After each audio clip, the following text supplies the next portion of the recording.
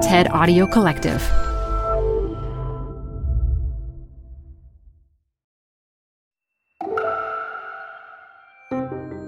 You're listening to TED Talks Daily. I'm your host, Elise Hu.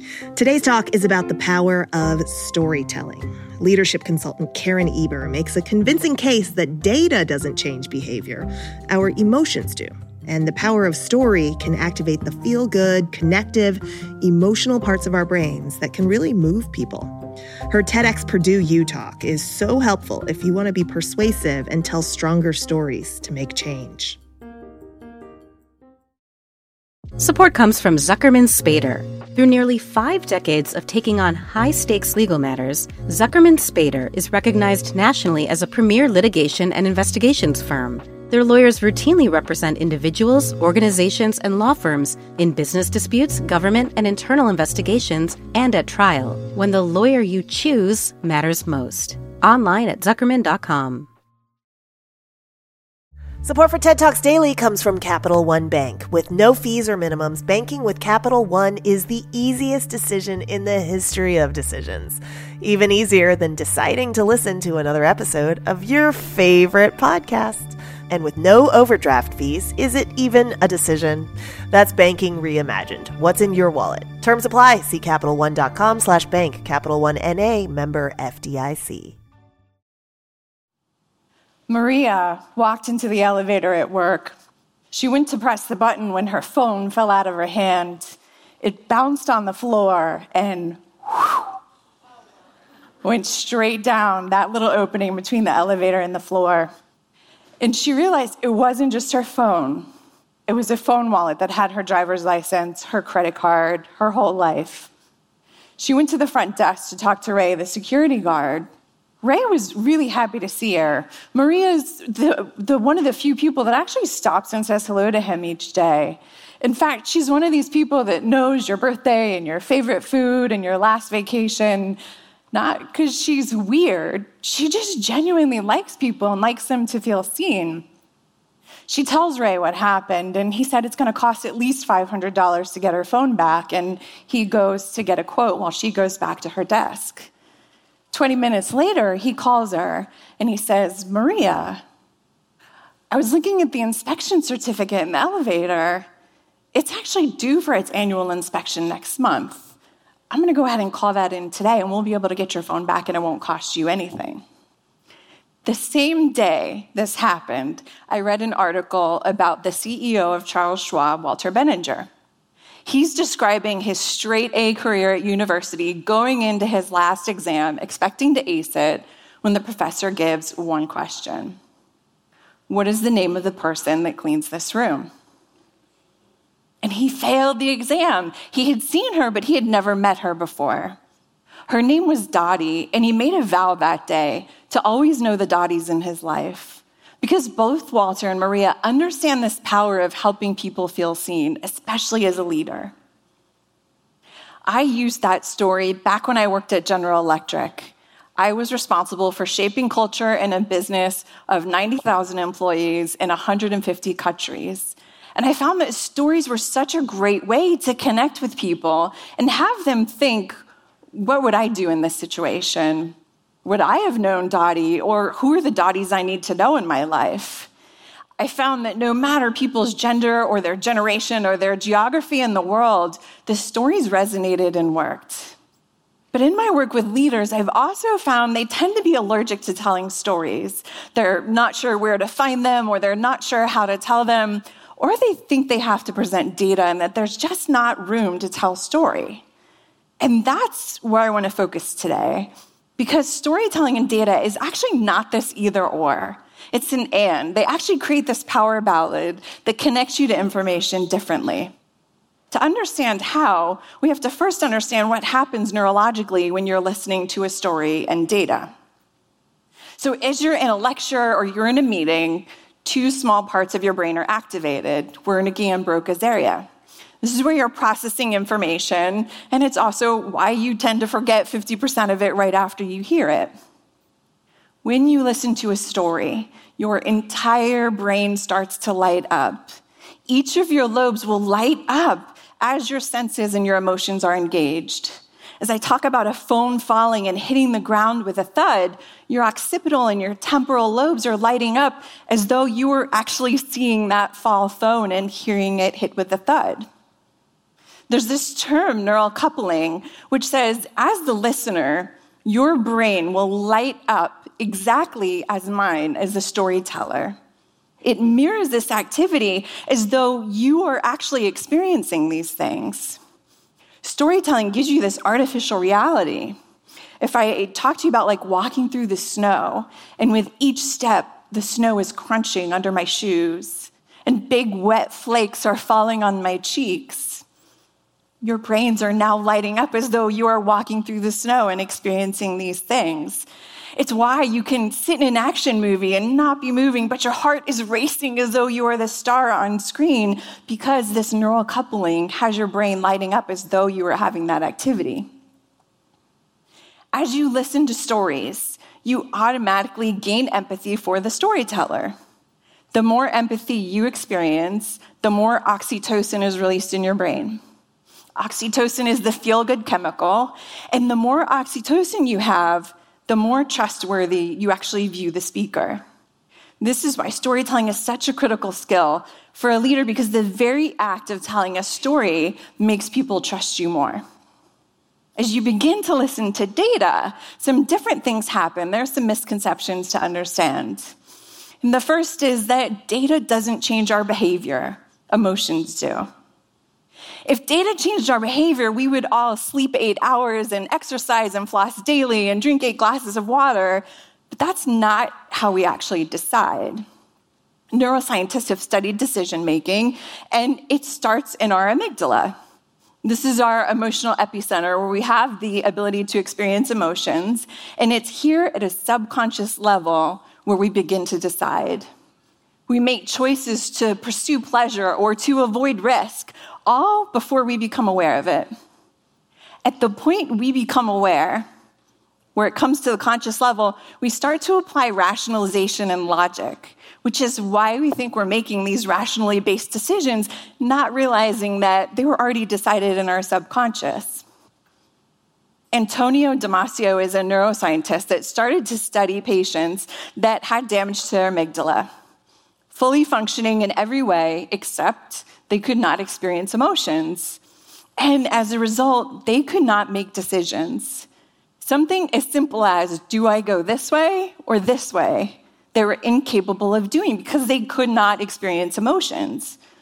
These were people that were wildly successful before they had the damage to their amygdala, and now they couldn't complete any of their projects, and their careers took big hits, all because they couldn't experience emotions where we decide. Another data misconception.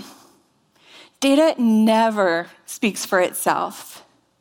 Our brains love to anticipate, and as we anticipate, we fill in the gaps on what we're seeing or hearing with our own knowledge and experience and our own bias, which means my understanding of data is going to differ from yours because we're all going to have our own interpretation if there isn't a way to guide us through. Now, I'm not suggesting that data's bad and story's good. They both play a key role. And to understand how, you have to see what makes a great story.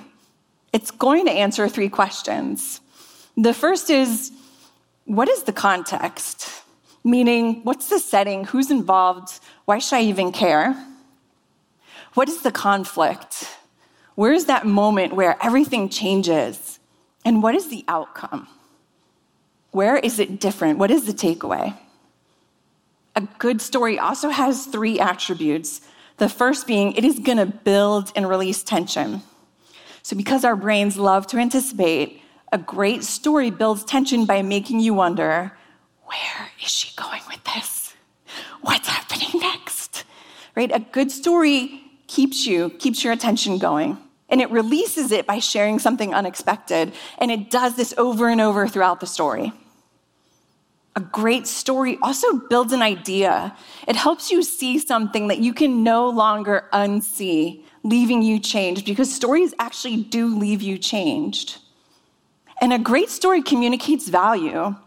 Stanford has done research on one of the best ways to shape organizational culture, and it is storytelling, because it's going to demonstrate what you value and encourage or what you don't value and what you discourage. As you start to write your power ballad, most people want to start with the data. They want to dig in because we often have piles of data, but there's a common mistake we make when we do that. I was working with a CEO. She came to me to prepare for her annual company-wide meeting, and she had 45 slides of data for a 45-minute presentation, a recipe for a boring, unmemorable talk.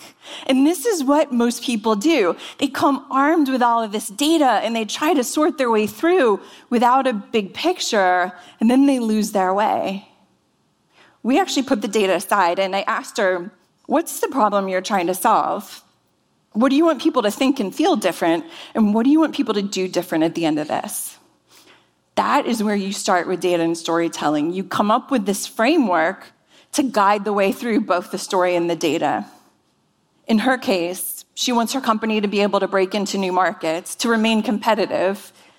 She ended up telling a story about her daughter, who's a gymnast who's competing for a scholarship, and she had to learn new routines with increasing difficulty to be competitive. This is one of your choices. Do you tell a story about the data itself, or do you tell a parallel story where you pull out points from the story to reinforce the data? As you begin this ballad, this melody and harmony of data and storytelling come together in a way that will stay with you long after. Brianna was a college advisor, and she was asked to present to her university leadership when she realized that a large population of their students with autism were not graduating. She came to me because her leaders kept saying, present the data, focus on the data. But she felt like university officials already had the data. She was trying to figure out how to help them connect with it. So we worked together to help her tell the story about Michelle. Michelle was a straight A student in high school who had these dreams of going to university. Michelle was also a student with autism who was terrified about how she would be able to navigate the changes of university. Her worst fears came true in her first phone call with her advisor when he asked her questions like, where do you see yourself in 5 years? And what are your career aspirations? Questions that are hard for anybody. But for a person with autism, to have to respond to verbally, paralyzing. She got off the phone, was ready to drop out until her parents sat down with her and helped her write an email to her advisor.